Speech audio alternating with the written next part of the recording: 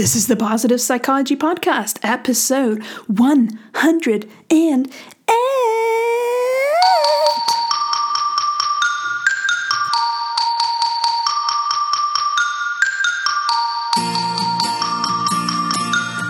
Welcome to the Positive Psychology Podcast, bringing your earbuds the science of the good life. And now, your host, Kristen Trumpy. Hey, welcome to the humility episode. Humility is something that never sat well with me. I think the reason is that there is a lot of what I call fake humility, and I find it annoying and damaging in all kinds of ways. So I kind of always tensed up a little bit when we talked about humility, either, during my master's or also when I heard people talk about it in places like church. It just, I don't know, it just didn't sit well with me. But I decided for various reasons that I wanted to cover it on the podcast, and I was very happy to find that the way psychologists define humility has very little to do with those things that rubbed me the wrong way. So let's jump into it. What is humility? Well, first of all, it's often mistaken for low self-regard. So the Oxford English Dictionary defines it as the quality of being humble or having a lowly opinion of oneself. Meekness, lowliness, humbleness, the opposite of pride or haughtiness. And maybe you understand why I'm like, what am I going to do with that? I'm not meek and I don't want to be. Scientists, however, disagree, most notably Robert Emmons, who say that humility is to have an accurate view of the self. It's about being able to put one's talents and successes in perspective and to accept our shortcomings. It's not only a lack of arrogance, but also about having a healthy self-esteem. Now that's more down my street. A humble person knows when they're smart, but appreciates that they don't know everything. They own the power they have without believing that they're all powerful.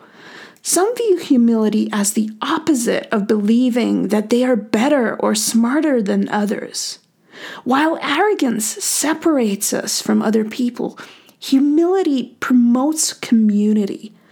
A scientific definition of humility does not include the notion of sin or unworthiness or inadequacy. Rather, it's about being mindful about the limitations of our perspective.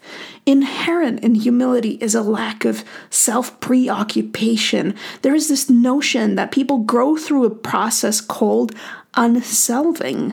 This means that someone is no longer the focus of the universe in their own head. Instead, the well-being of communities and other people takes center stage. Self-deprecation is often mistaken for humility, while actually it's often a masked humble brag. You like this meal? No, I was never a good cook. I didn't know how to follow recipes. No, I just whipped it up out of nowhere. Brag. That's what that is. That's a brag. Humble people evolve to become more open and able to notice other people's abilities, worth, and potential.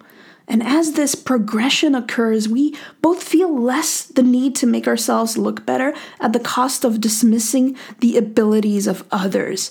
Humility means we get better at seeing other people's value, not putting ourselves down. This part is actually not that easy to reconcile with things like religion, where sin is at the center of the story. If we are too preoccupied with the sinfulness of ourselves, how can we increase the value we ascribe to others? After all, we're mostly monitoring for our own wrongdoings or other people's failures, right? So what is it not, right? What is not humility? People often confuse it with modesty. And later when I talk about research, I will cover a couple of research findings about modesty, but only those which are in line with what humility is, okay? So modesty is not exactly the same. Modesty is more concerned with judging our worth or achievements. Modesty is not that interested in whether we forget ourselves in this unselving process or whether we appreciate the worth of others. Modesty is concretely translated into how we dress or behave. Therefore, modesty is both concerned with less aspects of ourselves, but more detailed as well than humility. I'll take again a religious context just because that's what a lot of us are familiar with. In some religions, you're not supposed to dress in a certain way, or you're supposed to dress in a very particular way, right? And that is one way in which modesty is more detailed than humility. So let's go on to some other things that humility is not. Just because you're not a narcissist doesn't mean you're humble, right? You can be arrogant but not a narcissist. That's not the same thing. Considering that humility includes the accurate assessment of our ability, it is therefore theoretically possible for a narcissist to be humble. How weird is that, right?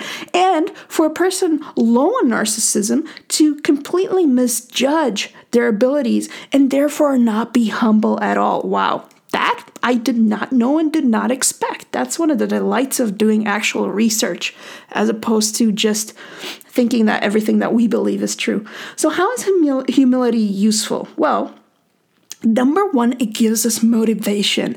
I acknowledge the limits of my perspective, my skills, or my knowledge, and therefore I am motivated to learn more. It's a kind of social glue. Many of us dislike people who boast a lot. We feel most comfortable with people who have a balanced view of themselves. Humility is useful because it can help us, role model. People who see themselves as the way they are can give the people around them the permission to be honest about who they are. People who have learned to accept their shortcomings might be able to guide others who struggle with self-acceptance. Humility is also useful because it builds trust.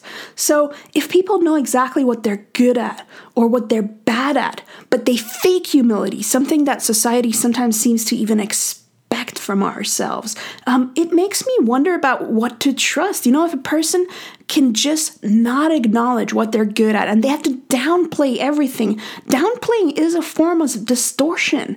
And when people do that, it just makes me wonder, either they have a truly, messed up view of themselves, in which case I feel bad for them, or they actually see themselves accurately, but they don't dare to express that. And that makes me wonder about what other things are they possibly lying about, So when people put themselves down constantly, this just raises a red flag for me.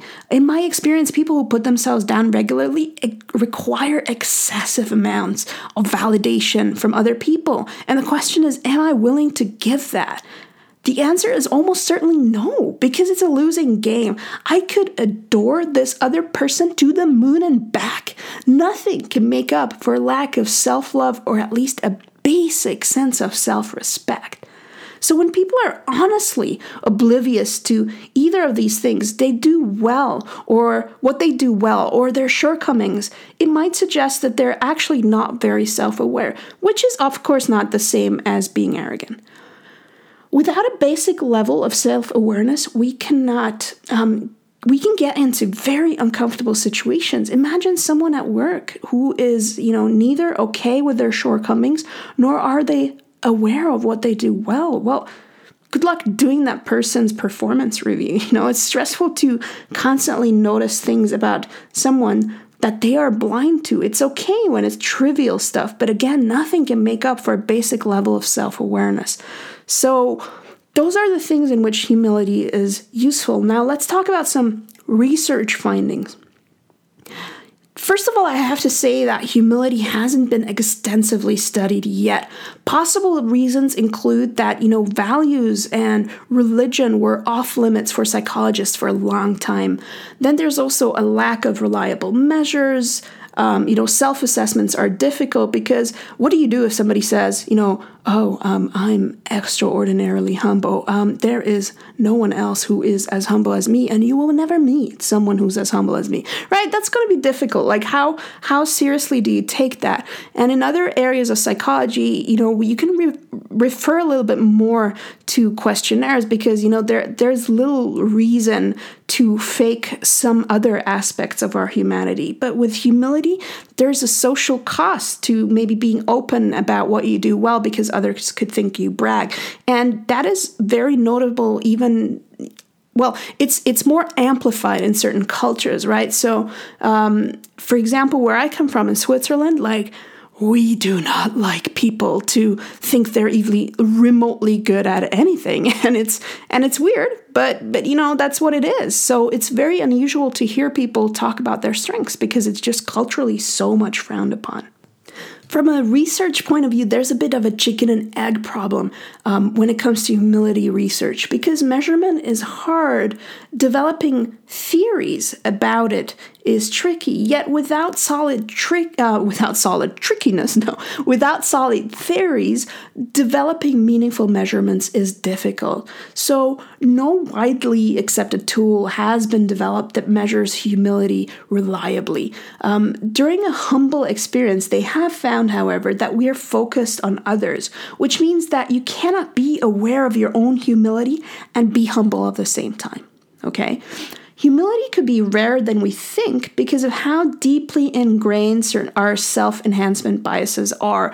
Our egos work very, very hard to make us believe that we are wonderful people. So, maybe our ego is a little bit too skilled at emphasizing the positive and distracting us from the negative characteristics. However, I want to be clear that that's definitely not true of everyone. And some people actually have the opposite problem, that their ego makes them feel really bad and they would actually do better emphasizing having more self-enhancing biases, okay?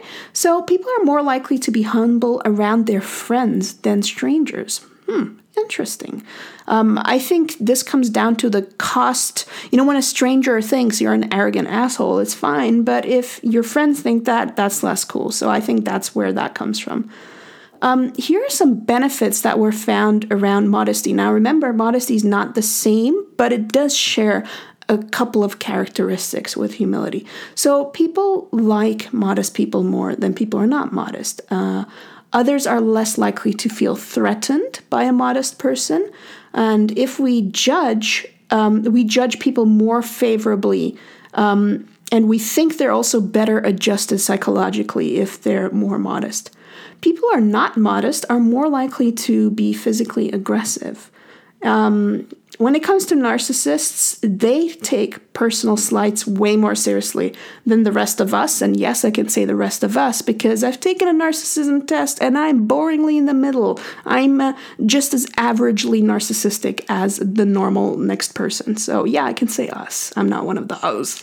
Narcissists get angry quicker and are less likely to forgive. So yeah, those are some interesting relationships. Now, more research has been done about humility and forgiveness, and these two might be connected. So humble people are less likely to retaliate after they've been provoked.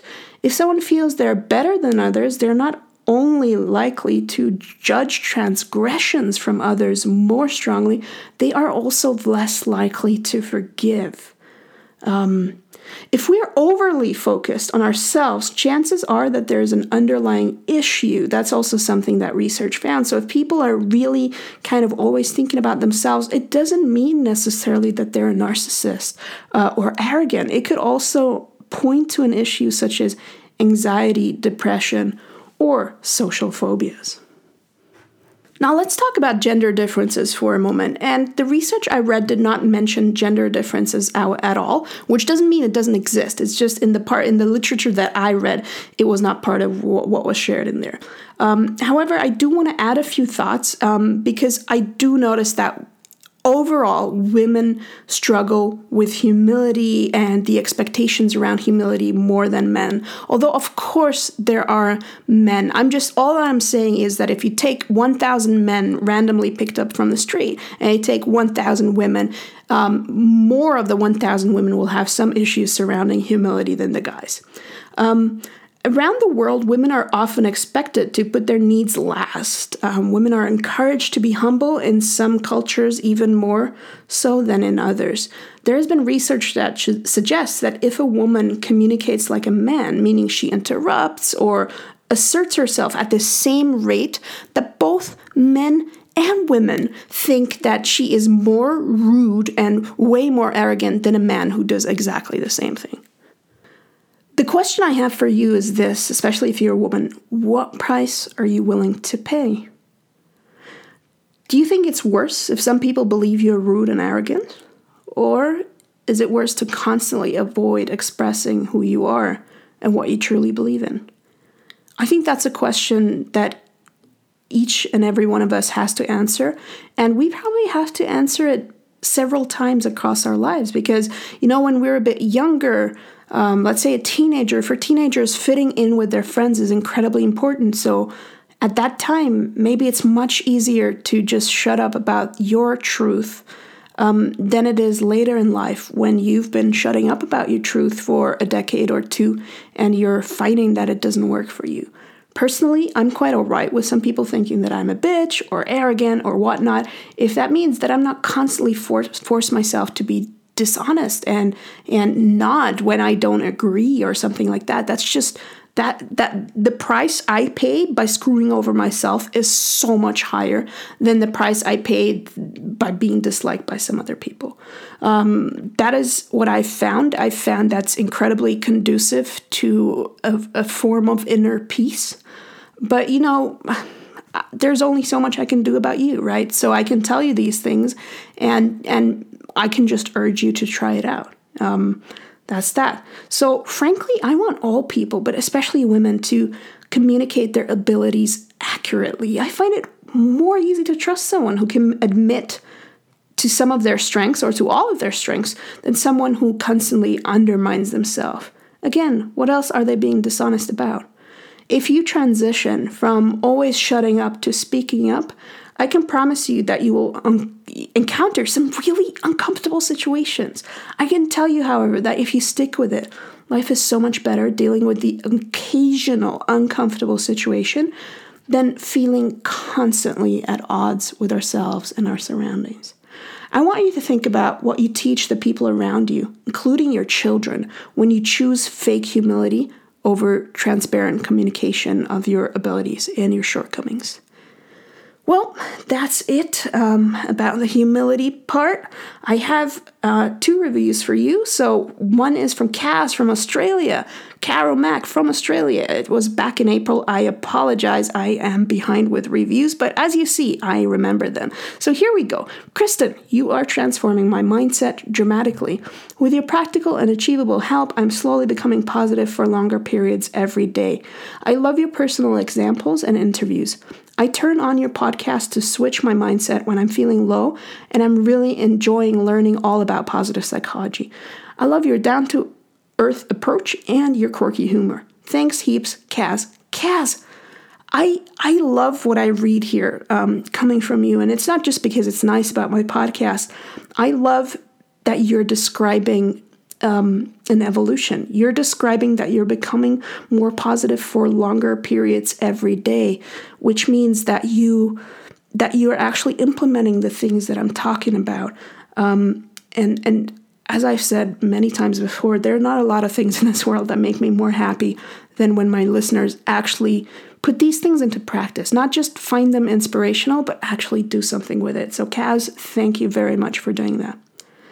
Annabelle left a comment on my website and she said, Kristen, I can't get enough of these positive psychology podcasts. Your outlook on life is so contagious and I think you're so honest and brave. I have just listened to your podcast on running and I'm now going to go out for a run. Keep up the amazing work. Annabelle, I hope, although this is a while ago, that you're still running. And if you have ever listened to that running podcast episode, and you want to take up running, do what Annabelle did and just go. All right, that's it.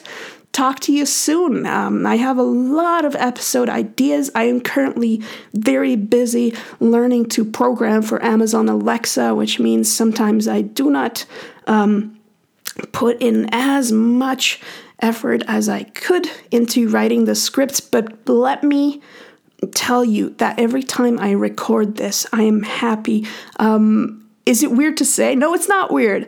It's I when I hear that melody, it's like I'm totally like, let's go, happy yogurt. We got to do this. And today was actually the first day that I podcasted standing up. And I don't know, like I felt like some kind of rapper. I'm like, rah, rah, rah, rah. So yeah, I enjoyed that. I will probably podcast standing up from now on. I'll put a little picture in the Facebook group just so that you can see how that looks. So yeah, cheers, bye-bye. Talk to you some other time. Cheers. Oh, and one more thing. If you're in America, for the love of God, please go and vote. I honestly do not care who you vote for, but I do care about mobilizing those 100 million who didn't really participate in voting for the last president. And the reason is that I think the more people actually take part in democracy, the better it works. And, I just want people to feel that they have a voice and to use that voice for themselves and to make something better than it maybe is right now. All right.